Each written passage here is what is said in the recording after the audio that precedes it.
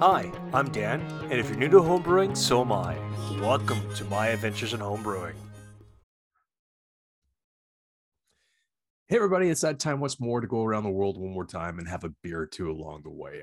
Thanks for coming out. I'm Dan, and it's been kind of great being back. I guess last week was a bit of a comeback kind of episode, which was kind of nice, where I was talking about a lot of things. Like I was talking about making certain types of stouts, how they're made, a little bit about their history and what we got going on here at the house. So yeah, things have been moving along. Things are a little delayed just due to the fact there's life gets in the way, and also things outside of that you can't control get in the way.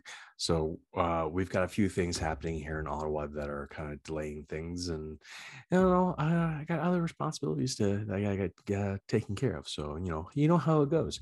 So this week, what we're going to do is we're going to talk about how I installed a certain type of tap on my kegerator, and not just any tap, but kind of a cool one. So you're going to have to stay tuned and check it out. And with that said, here are our sponsors, the boys from Escarpment Labs. Hey, it's Dan here one more time, and I'm happy to say that we are now, or should I say my podcast is now sponsored by Escarpment Laboratories. Yeast production for the fermentation of the exceptional craft beer. Whether your kit is on the stovetop or in a commercial brew house, wholesale yeast and quality control for the profitable pro brewer. Community engagement and education for the discerning home brewer.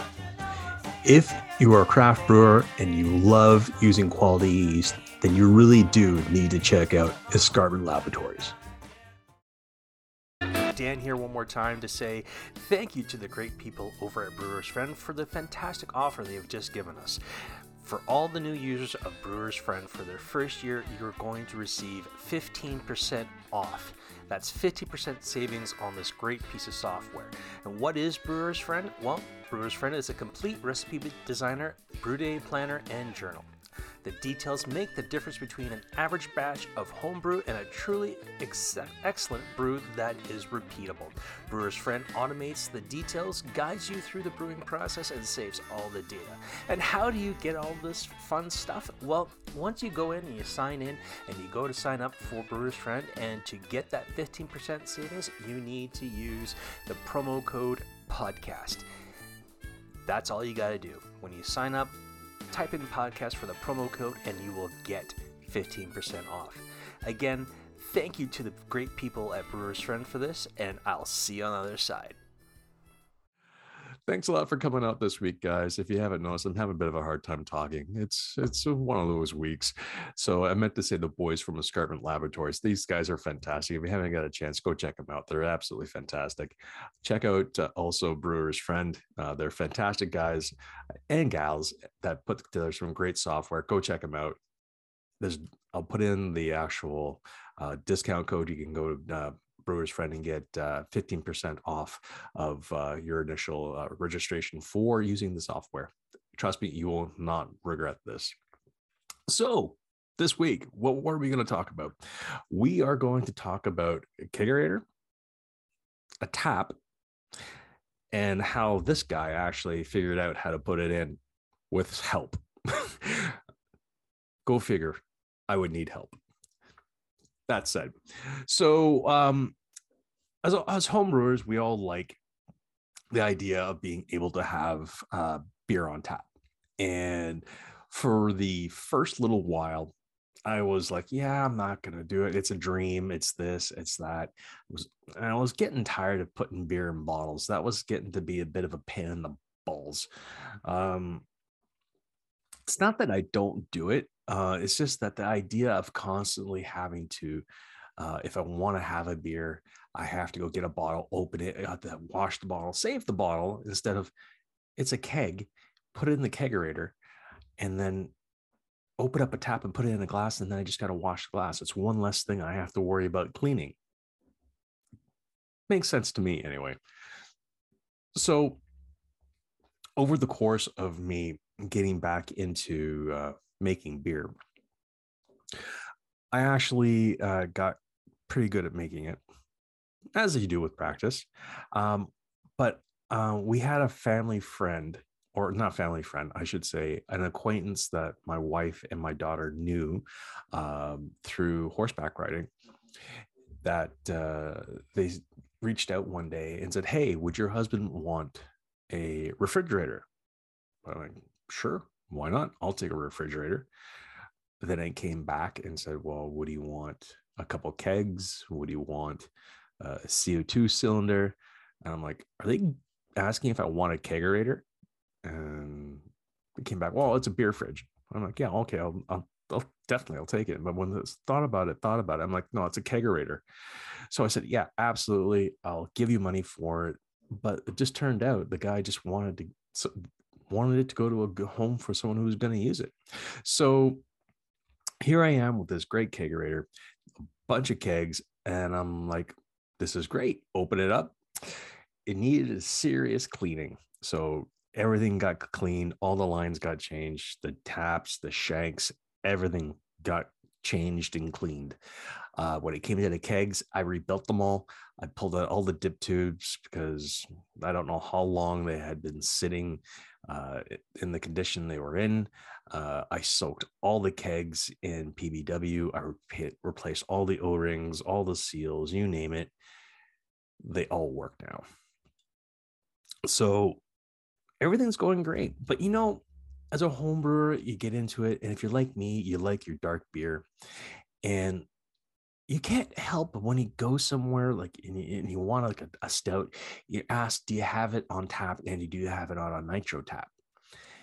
And you get a little disappointed when they say, "No, it's not on nitro, but we do have a stout." I'm like, "Oh, okay." Or then you ask, "Do you have Guinness in a can?" Because then there's nitrogen inside of the can. When you pour it, it's going to have that nice, beautiful cascading effect. Then it's going to actually have a really cool, smooth, kind of full, kind of mouth feel to it. That's kind of what we all look for when it comes to having a fantastic dark beer. So come forward. I actually like, well, I can do this. There's got to be a way to figure it out. So initially, what I've been doing with my kegerator is that I have been having the keg and the CO2 cylinder actually inside of the actual chamber of the fridge, and then the tap and whatever else is out the door, not out the top. It's the way it came, and it's worked like that. So what I had to do was I pulled out just the CO2 cylinder. Obviously, disconnected it from the keg, and then I wanted to see if I can get another keg in there before I bought all my parts. So I'm able to get 2 5-gallon kegs inside my kegerator, but I'm not going to be able to get 2 cylinders in there. Why? Well, one, I want nitrogen, so I need a nitrogen tank, and then I also have a CO2 cylinder. So those 2 cylinders I want to have outside. Well, how am I going to do that? Well, I actually have to go through the side of the actual kegerator, and I need to have the gas lines go outside the wall and up to where I'm going to be having the cylinders placed. So what are you going to need to actually do this? Well, you're going to need a friend if you're not mechanically inclined. I'm kind of sort of am, but when it comes to things like drilling holes in fridges, I go to someone who's done it and knows what he's doing. So you need help from a friend. Peter, thank you. I greatly appreciate it. And once everything's ready, you're coming back for some nitro beer. So you need help. You need a drill. You need a drill bit. You also need a new shank. You're going to need a tap, and the taps aren't cheap. You're going to need bev line. You're going to need a CO2, a nitrogen cylinder, a nitrogen regulator. You're going to need gas line. I think that's everything I used. Hopefully. As I go through, we'll see. I'll be putting up links to all the stuff that I used in the description below. Please check it out when you can. And if you ever get a chance to go and check out some of the great stuff, go check out the guys at the Brew Tubers. I'm going to put the actual, I'll put the link up here to the guys for the Brew Tubers, not only on Instagram, but also their website. Fantastic. The YouTube page is better. Go check out the YouTube page. It's a lot better. And I'll put it right here. check these boys out. They're fantastic. So now that you have all this stuff, what are you going to do? Well, you need to make sure there are no lines coolant lines going through the sides of the walls and things like that. So you need to actually go and look, do a little bit of Google searching to see if you can find the owner's manual to the fridge that you own before you go punching holes in the sides of things. Because if you punch a hole in the wrong spot, you're going to potentially ruin your fridge. Then you're euchred, and then you're going to have to go get another one. So go and find your owner's manual for your appropriate fridge. So I did. And just by looking at it, when I opened it up, I could see there's that cold panel down the back end of it with all the lines there. But I got the owner's manual there, just make sure, because you never know. There could be lines going up around the sides and up over the top.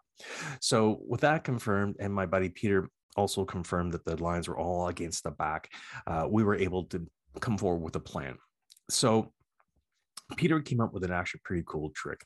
He actually came with a propane torch, and he actually heated up a hole saw that's a little bit bigger than the red gas line, which I believe is 5/16. He heated it up and then melted, so it's a nice, even, smooth hole into the inside of the fridge. He made 2 holes because I'm gonna have 2 tanks, so I need 2 lines. And we melted it, then took a pair of needle nose pliers and felt around inside to make sure there were no gas lines that we were going to hit once we go to drill. So did that. And we're good. So we drill a pilot hole all the way through the outer wall. That way, when you go and drill, you're not going to be deviating and wobbling all the way around. So get your drill bit. That's the proper size. Make sure that it's long enough to go all the way through the side of the fridge. Go through, punch it through, make your 2 holes, and there you go. Clean them out the best you can. And then you need to make sure that let the outer edges, because it's going to be metal, are smooth. It doesn't puncture the gas line. So you want something to either file it down. Maybe like a file or something, or just to bend them in. We used a ratchet extension arm and used it just to push everything in and bevel it inward, so it wasn't going to hurt anything. Once that's done, what you're going to do is now you have to plan how you want the lines to run. Well, for me, I didn't want the lines up high, so I had them down low. Measured out with the line going in, how far in I want it to go. So for the way I'm going to be setting mine up, I got 2.5 meters worth of red gas line. Fed them in, measured out how far to each keg each one was going to have to be, sealed around it with silicone so no air or no cold could possibly get out. Do that on the inside and the outside. That way, everything's sealed, nothing's going to get it out, and nothing's going to be wonky for temperature. Then you run your lines to your actual tanks to make sure. Now, that's the easy part. All done. Sweet. You're good to go. But you're not just going to take your cylinder, put it in, and hope it's all going to work. No. So you need to make sure when you buy this stuff that you're buying the correct gear to do it. You're going to need a nitrogen tank, and it's going to be a little different than a CO2 tank, mainly because up top where the valve is, normally what you're going to be doing is you're just going to be screw on to the actual valve itself, or the valve for the actual tank, and away you go with the CO2 cylinder.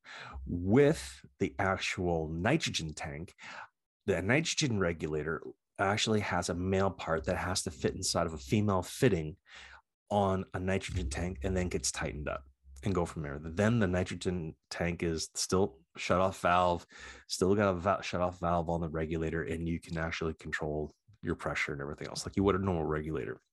Then you're going to need some gas ball locks, quick disconnects. Get those on with swivel nuts, and then you're laughing. That's the easy part, and also kind of the hard part. Now, I found the hardest part of this whole build was actually making sure that the shank and everything else fit properly and worked. So for me, I used a micro shank, which actually had two handle fittings on it. So I only needed one shank, but it looks like a rectangular block. And I'll put a picture of it right here with two ports to put taps on. So one port got a regular beer tap, the other one got the nitro tap. Now, why did I do this? Well, space and to make it a little bit more cost efficient.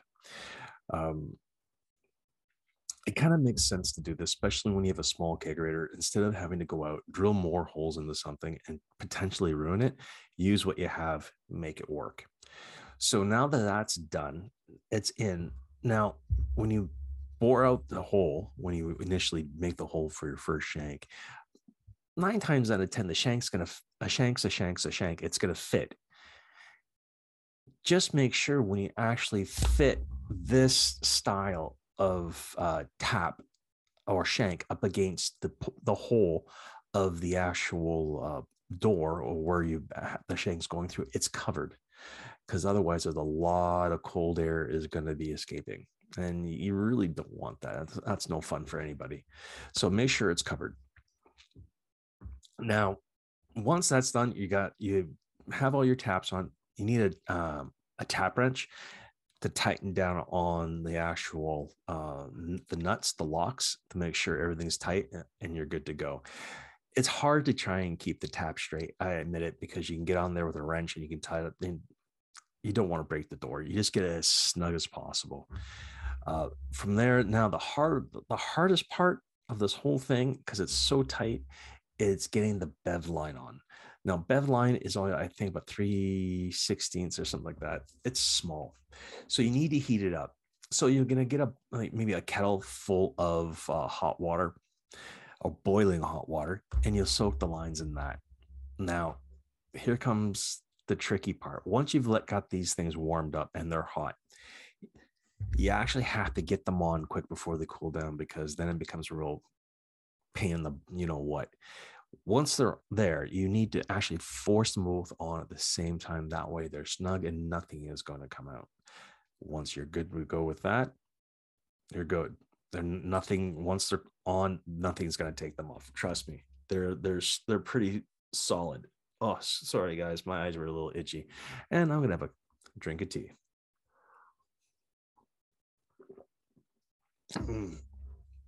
So things are good. Now, when it comes to actually serving the beer, now you figure, I'm just going to open the tap and go. It doesn't really work like that. With a nitrogen tap, you need to set your regulator, from what I've read and what I've been told by guys who've done this, is set the regulator to 30 psi. And it needs to be feeding into your obviously, into your keg. But you just don't do it via the regular gas port. So if you have a corny keg like I do, you can get a lid with a gas ball lock post on it. You pick that up, pick up some bev line, get a carb stone, put them together, marry them. Now, make sure everything's clean and sanitized. You'll fill your keg full of your partially carbonated beer. So you only want the beer to be partially carbonated away. So if you're using CO2 like I do, only let it go for maybe a day in your if you have a bright tank, or if you do it inside of your keg, only shake, rattle, roll it for maybe 5 minutes or so. You just need to get a little bit of that CO2 in there to give a little bit of something. Then once that's there, you actually put on your actual lid for your nitrogen, lock it. You'll fill it up, purge all the air out of it with CO2.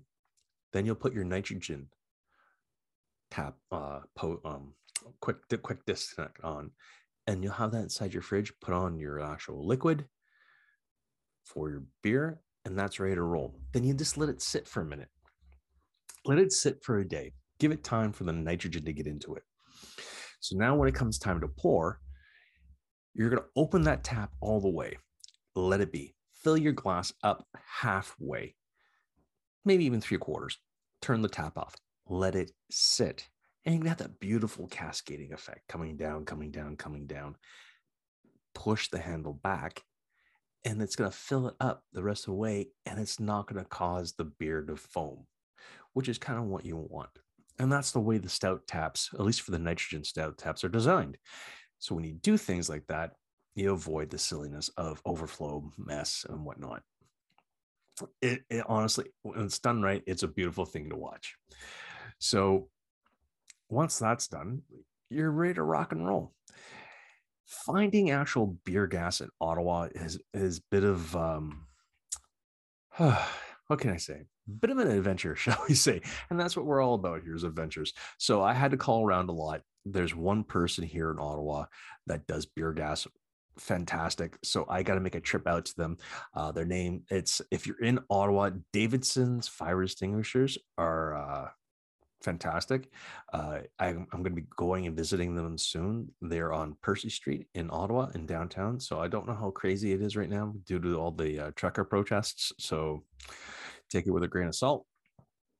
And yeah, I'm going to get it filled. And then I guess that's what's filled. When that's filled, I got to really get off the pot, shall we say, and get some stouts and maybe even Kilkenny clone made. So yeah, that's about it, guys. So that was my adventure of building a kegerator. So I'm going to have pictures up along the way in this video. You probably saw them already. If you haven't seen it, guys, if you're only listening to me on Spotify, I'm sorry. Come over to the actual website, my adventures in homebrewing.beer, and check it out. If you haven't checked out my website, please do. You'll find all the current episodes up there. You'll find some of the stuff I love to use, and I'm trying to constantly update it. I'm also looking to see if there's anybody out there who would like to come on the show and tell me about their adventure and how they got into it and everything else and what they found along the way. So awesome. That's it for this week, guys. Thanks a lot. And I'm Dan, and I'll see you on the other side.